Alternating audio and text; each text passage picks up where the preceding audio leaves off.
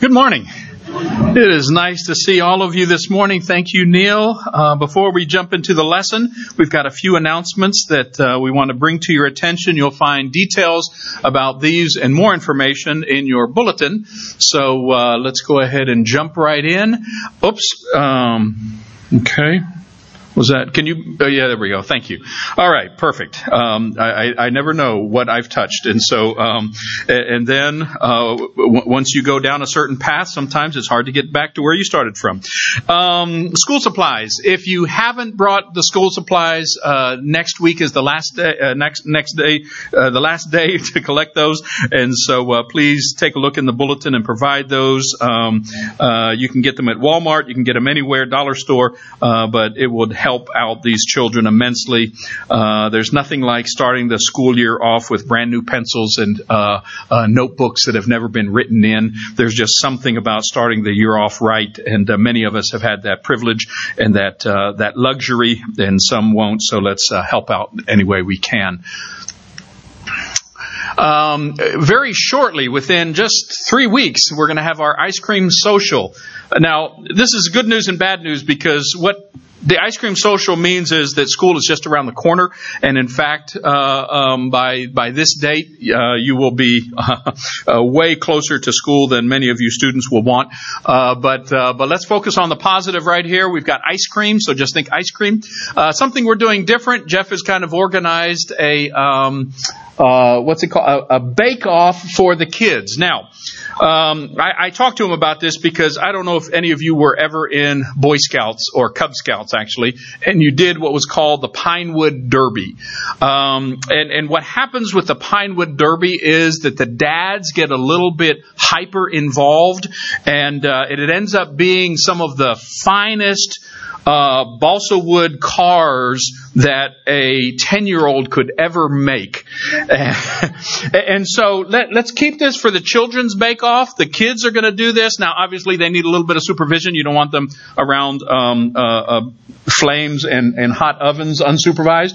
But as much as possible, let them kind of put it together. And if you're judging, please be kind and be brave, and because we're not sure what we're going to get, but it's going to be a fun time, and I can't wait on August 17th. And then we have our Back to School Sunday on August 25th. This will be after school has begun, but this will be a bilingual assembly where the kids will be with us, and we'll be able to highlight a number of the transitions that they'll be making. And then that evening we'll have a kind of our family night, our quarterly family night, and we'll have some special activities and events. And so we want to make sure that everyone plans on being there for that. All in. Now, we're not going to be talking about poker or gambling today, but it does have to do with money. I will give you that much. Last week, when we concluded the reading of the text and the lesson, the last phrase was, "And from then on, no one dared ask Jesus any more questions." Because they had been asking him question after question after question. They've been putting him on the spot. They've been trying to nail him down in some sort of hypocrisy or some sort of incorrect answer, some sort of inconsistency. Mark suggests that all those questions took place in one day, which led one commentator, Ralph Martin, to say, after a day of questions comes the question of the day. Because what Jesus does is, now he says, okay, you've asked your questions, now it's my turn. Let me ask you a question. And so he goes right at the Jewish leaders. And actually, it's a question that's in the form of a riddle. And so before we get into that, I want to share one of my riddles with you. Now, if a certain former summer youth intern were here, she would say that this is one of those dad jokes. I still don't know what a dad joke is, but I guess it's any joke that a dad says. But I take it to be kind of derogatory, but I still don't know why. But I'm a dad, and so I'm happy to tell dad jokes. So here's the riddle. There's a family made up of mom, dad, and a baby. The last name of the family is Bigger. which one is the biggest? Mom, dad, or baby? Well, the baby, obviously, because the baby is a little bigger.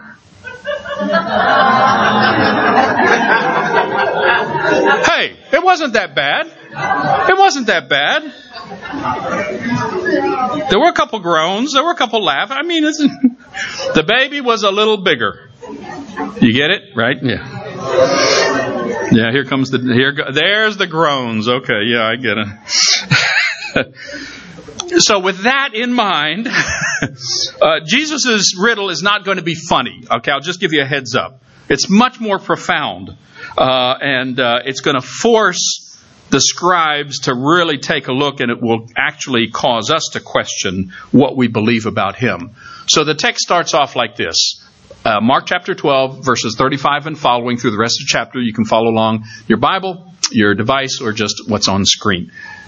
Later, as Jesus was teaching the people in the temple, he's still in the temple. Later that day, after they've exhausted their questions, Jesus asked, "Why do the teachers of religious law claim that the Messiah is the son of David?" Now, that seems like an odd question because everybody, common Jews as well as all the religious leaders, believed that the Messiah was going to come from the tribe or the descendancy of David. Everyone believed that he would be a relative of David. So this is kind of a strange question. And some people suggest that Jesus was saying that he really didn't, but that's not his point. He's setting them up for what follows immediately afterwards, where he quotes something that David wrote from Psalm 110. And he says, "For David himself, speaking under the inspiration of the Holy Spirit, said, 'The Lord said to my Lord, sit in the place of honor at my right hand until I humble your enemies beneath your feet.'"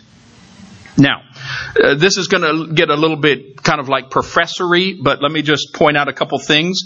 Do you see the first Lord in this is written in Greek. Well, it's in English on your screen, but the original is written in Greek, okay? In Greek, the word for Lord is kurios. Now, here in Greek, the word for the first Lord and the second are the same. But the writer and Jesus, Mark and Jesus, are quoting Psalm 110. And in Psalm 110, these are two different words. Okay? So this particular translation, the New Living Translation, is trying to highlight that difference. And the way that they're doing that is they're putting the first Lord in all caps. If you can see that, it might be a little bit hard to see, but the first Lord is in small caps, and the second Lord is in just first letter L is capitalized, and the rest are smaller. Now, why is that important? In the Old Testament, the word for God, the name for God, is often translated Yahweh or Jehovah. We're not really sure exactly how to pronounce it.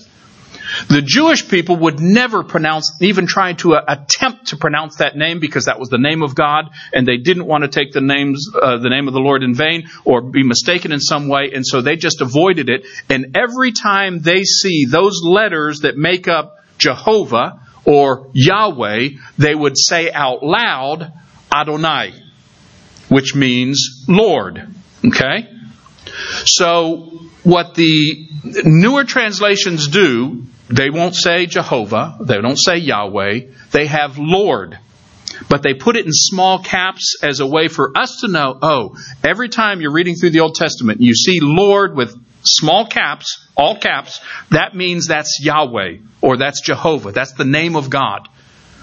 So when you break down this particular text in Psalm 110, what David is writing is Jehovah, the Lord, said to my Lord. This is what David says.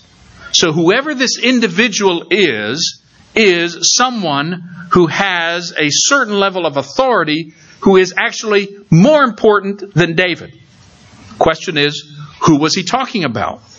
Well, the next part of the verse explains. He says, Jehovah said to whoever it is that was my Lord, sit in the place of honor at my right hand until I humble all your enemies beneath your feet. Who does that sound like? Well, initially, when Psalm 110 was written, it referred to the king of Israel, or the king of Judah. God was setting up his kingship, and he was setting up who was going to be the next in line. And as many places in the world still believe today, the supreme ruler, the king, the emperor, whoever it might be, was divine. So this text referred to God telling the king. But then after the kingdom of Israel was dissolved, after Jerusalem was destroyed in 586, then the attention shifted from a physical king to the messianic king, the Messiah. And so then the Jewish belief was this is referring to the Messiah. Now, remember how Jesus started. Everybody knows that the Messiah is David's son or David's relative, someone who was born after David, comes from David's line. This verse kind of suggests that, well, if he came from David, then how can David say that he's his Lord? And that's exactly the question that Jesus is going to ask them. Since David himself called the Messiah my Lord, how can the Messiah be his son? So that's the riddle. Okay? I told you it wasn't going to have a funny ending. The crowd listened with great delight because they kind of halfway understood what he was talking about. Basically, what Jesus is saying is, okay, wait a second. So if I were to have a relative, some descendant of Holway, that would end up being president of the United States. None of my current children could do that because there's only one male and you have to be born in the United States or of U.S. citizens to be able to be that, and he wasn't, so there is no possibility of a Holway, at least as far as we can tell, ascending the throne. But if there was a possibility, then I would say I'm talking about one of my kids, except he's more important than me hundreds of years later. And it's like, wait a second, either you're the relative or you're more important and you're kind of over, and they were just they didn't know what to say. The crowd thought it was great to see that these Sadducees and these Pharisees and these scribes were scrambling around. They were probably pulling out the scrolls. They were probably talking with one another, but they didn't come up with a solution. Because what Jesus is trying to say is, the Messiah is not just a physical human descendant of David. There's more to him than that. In fact, that thought is what's going to kind of unify this whole series of texts that we're looking at. The Messiah is not just a human leader. The biggest problem the Jewish people had, and especially the leaders with this concept of Messiah, was the Messiah was a physical leader, probably some sort of military leader that would lead the Jewish people against the Romans, who would achieve independence, and who would finally put these no-good-for-nothing, Gentile, pagan, heathen people in their place. But he was not divine. Jesus is here to say, yeah, he actually is. And that's why David could refer to him in the future as my Lord. He's referring to someone who wasn't going to be born for hundreds of years and yet says he's my Lord. So that was the situation that Jesus is trying to address. Sometimes things aren't always what they might appear to be. Jesus also taught, beware of these teachers of religious law. For they like to parade around in flowing robes and receive respectful greetings as they walk in the marketplaces, and how they love the seats of honor in the synagogues, the head table at banquets. You know, when you go to a wedding and you see the table list in the reception, It's kind of like, okay, so where am I sitting in relation to the head table? The closer you are, better chance you're going to get your food first, and the more importance you'll have. And then when someone gets table number 20 out of 19, then they look, hey, can you want to swap up? I've known some to actually exchange places, and they ended up at the children's table because they didn't realize that was the children's table before they moved. And but we're jockeying for position. And so the religious leaders, the teachers of religious law, had these robes that they would wear. Now, typically they would wear them while they were studying and while they were working. But they thought, wow, I look so good in my office and no one can see me. Just think of the impact this would have on the common people if they could see me with these. So they would wear them out in public. And everyone would look at them and they would say, ooh, who's he wearing today? They liked to receive greetings as people recognized who they were. They seemed important. But not everything is as it seems. They love the seats of honor. In the synagogue, in some churches you might have been to where they have a couple benches up towards the front, and sometimes they call it the deacon's corner, and sometimes it's where people will sit. The amen corner sometimes it's referred to, but those were the seats of honor, the closest to the front. The seats of honor at the banquet is the closest to the individual, the host, and if you could be at the right hand, that was even better. But not only do they do these things just for show, this shameless, pretentious religiosity, they cheat widows out of their property and then pretend to be pious by making long prayers in public. Beware of this and them. They will be more severely punished. Widows in ancient days were in a rough position. Not that things have changed drastically, but at least life insurance and other kinds of social systems are in place to help all individuals, but especially those that don't have family specifically to provide for them. But in ancient days, if you were a widow without a living member of the family, you relied on the generosity and the kindness of the local synagogue or the temple to provide food on a daily basis. And these individuals who on the one hand appeared so religious, on the other hand were robbing the poorest of the poor out of their property, out of their houses, out of their inheritance, what it might have been. And Jesus doesn't have enough harsh words. In Matthew, he gets much more specific and much more prolonged in his condemnation of these individuals. But he warns the people listening, these religious leaders aren't all that they seem to be.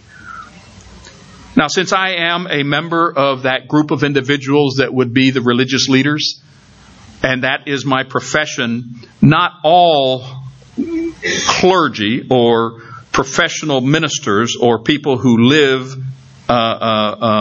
in this kind of fashion have these kinds of situations, but there are a lot of people even today that do, unfortunately.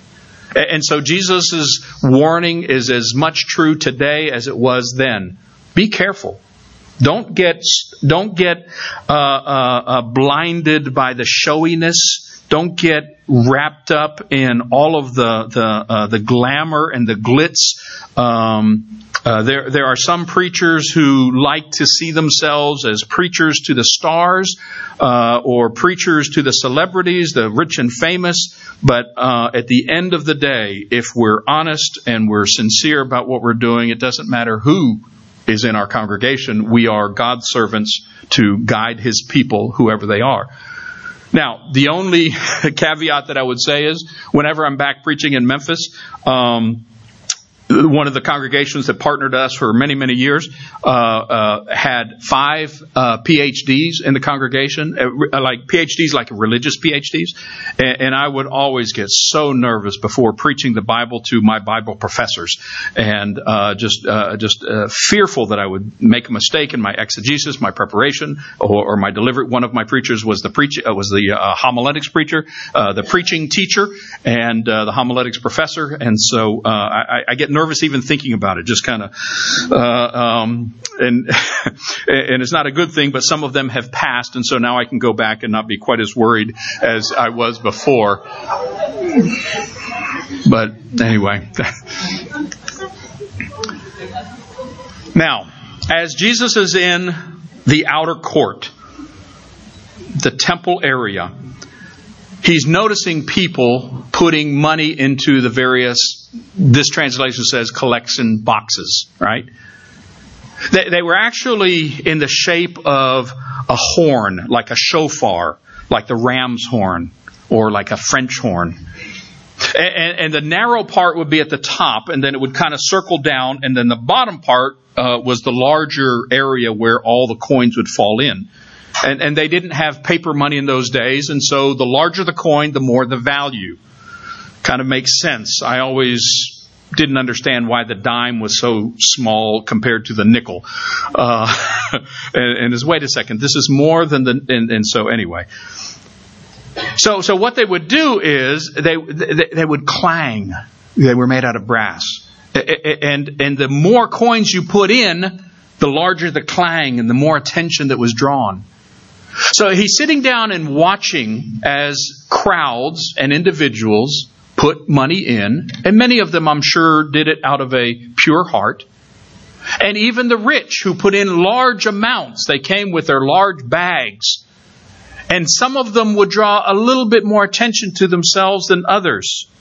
It made me think about a guy that they were. It was a social club, and they were taking subscriptions for donations. And the gentleman stood up and said, "I want to give $100, but anonymously. I don't want my name associated. I don't want anyone to know. I want to give $100, but anonymously." Well, these individuals would give large amounts, and they would be anonymous, yet they wanted people to notice. And as they were doing this, a poor widow, not just a widow, but a poor widow, comes, probably unassuming, behind the stage, behind the other individuals, and dropped in 2 small coins. Now, this is where, in the older translations, they refer to as a mite, or a M-I-T-E, a small coin. So this is where you get the story of the widow's mite. 2 small coins that was worth 1/64th of a day's wages.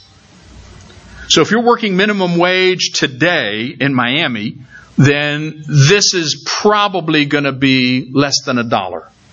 It's not just a couple pennies. It's something significant, but it's not enough to buy the basic meal.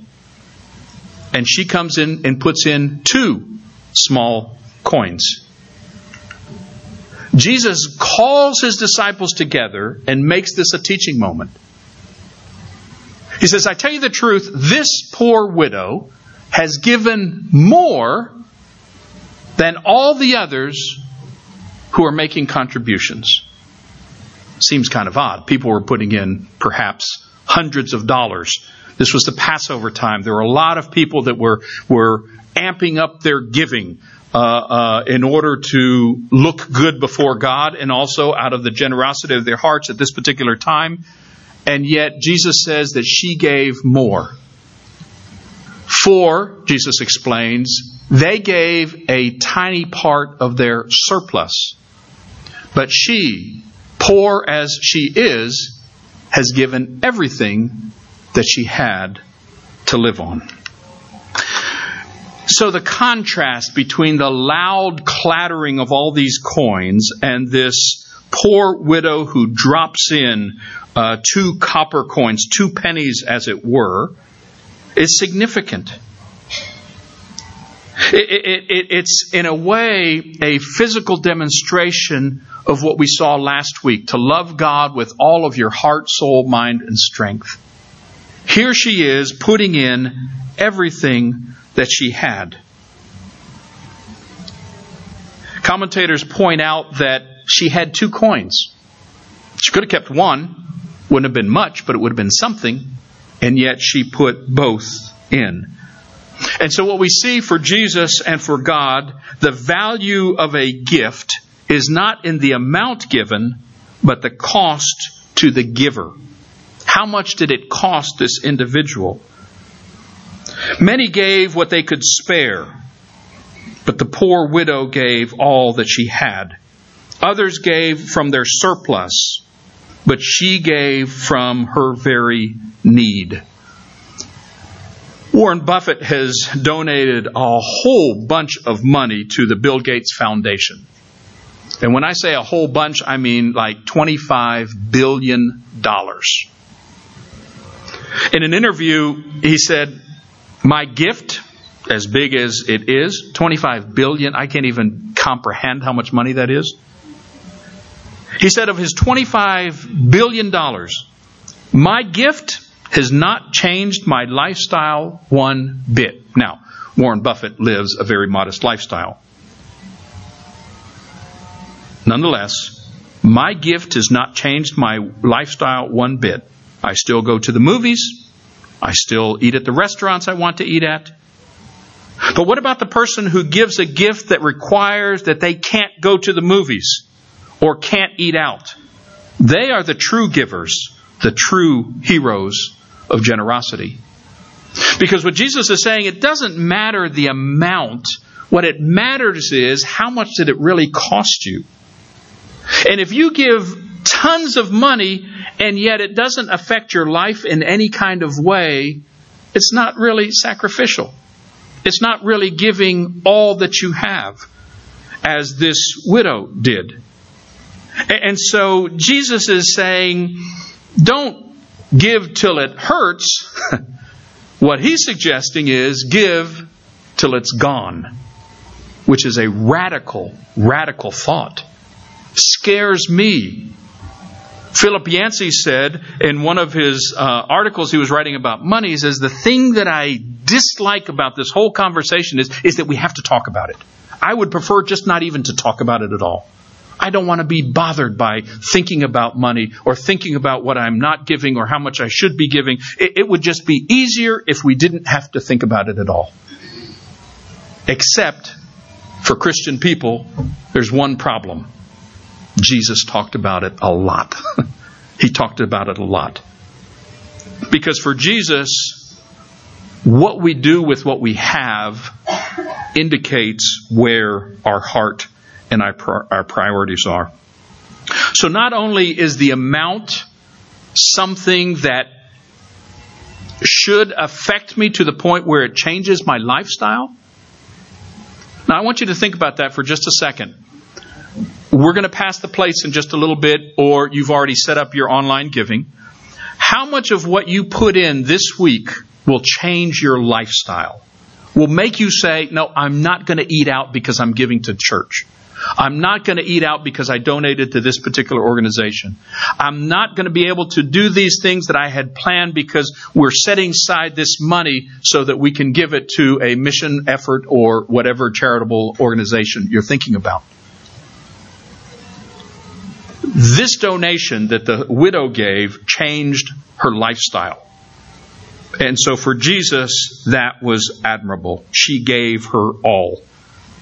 The other thing that we know about giving from other scriptures is that when it comes to giving, the posture of our heart makes all the difference.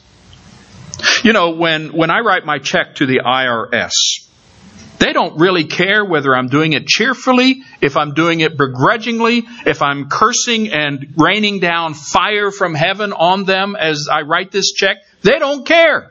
Money's money. But for God, it's a little bit different. For God, it's a little bit different. Paul says in 1 Corinthians 13, if I give all I possess to the poor and surrender my body to the flames and have not love, doesn't do any good. So if I give a penny with the widow's heart, it makes all the difference in the world. And the fact that Jesus called his disciples together, I think, suggests that he was making this a teaching moment. Not just for his disciples then, and not just for Mark's readers when they received this gospel and they began to study through it in their congregation some 20 to 30 years later, but even for us today. And I think what we see is that in this last public teaching, before he begins to teach specifically to his disciples and before he gets ready to go to the cross, what he's saying is this is the attitude and the lifestyle that he's been talking about all along. When he called the disciples, they left everything: family, profession, surroundings, comfort, to follow Jesus. Over and over through this gospel, we've read how if you want to be my disciple, it's going to cost. And what we've done in today's world, unfortunately, and I'm as guilty as the next guy, is we've tried to make discipleship into something that won't mess up your life too much. You can follow Jesus and keep on doing everything that you want to do. You can go to church and you can be a Christian and it doesn't have to affect your lifestyle. And what Jesus is telling us over and over, if you follow me, it's going to hurt. And maybe not physically, but it will hurt economically. It will be a challenge to you, and it might even hurt physically. Because I think the widow's offering, given all that she has, is really a picture of what Jesus did when he laid down his whole life for us. And rather than thinking only about himself and what would be more convenient and what would be more pleasurable and what would be better for him, Jesus is ready now to follow the path that God has set out. And he invites his disciples and he invites us to follow along. Discipleship is not easy. And that's why we don't do it. If it was easy, everybody would be doing it. And so this is a challenge for us today in 2019 as we think about what does it cost me to follow God? What has it cost me? And what will it cost me in the future? And what Jesus' answer is, everything you have. Everything you have. The widow's mite, yep, it'll cost you that. Your family and friends, sometimes it might cost you that. Your lifestyle choices and the things that you like to do for fun, it might cost you that.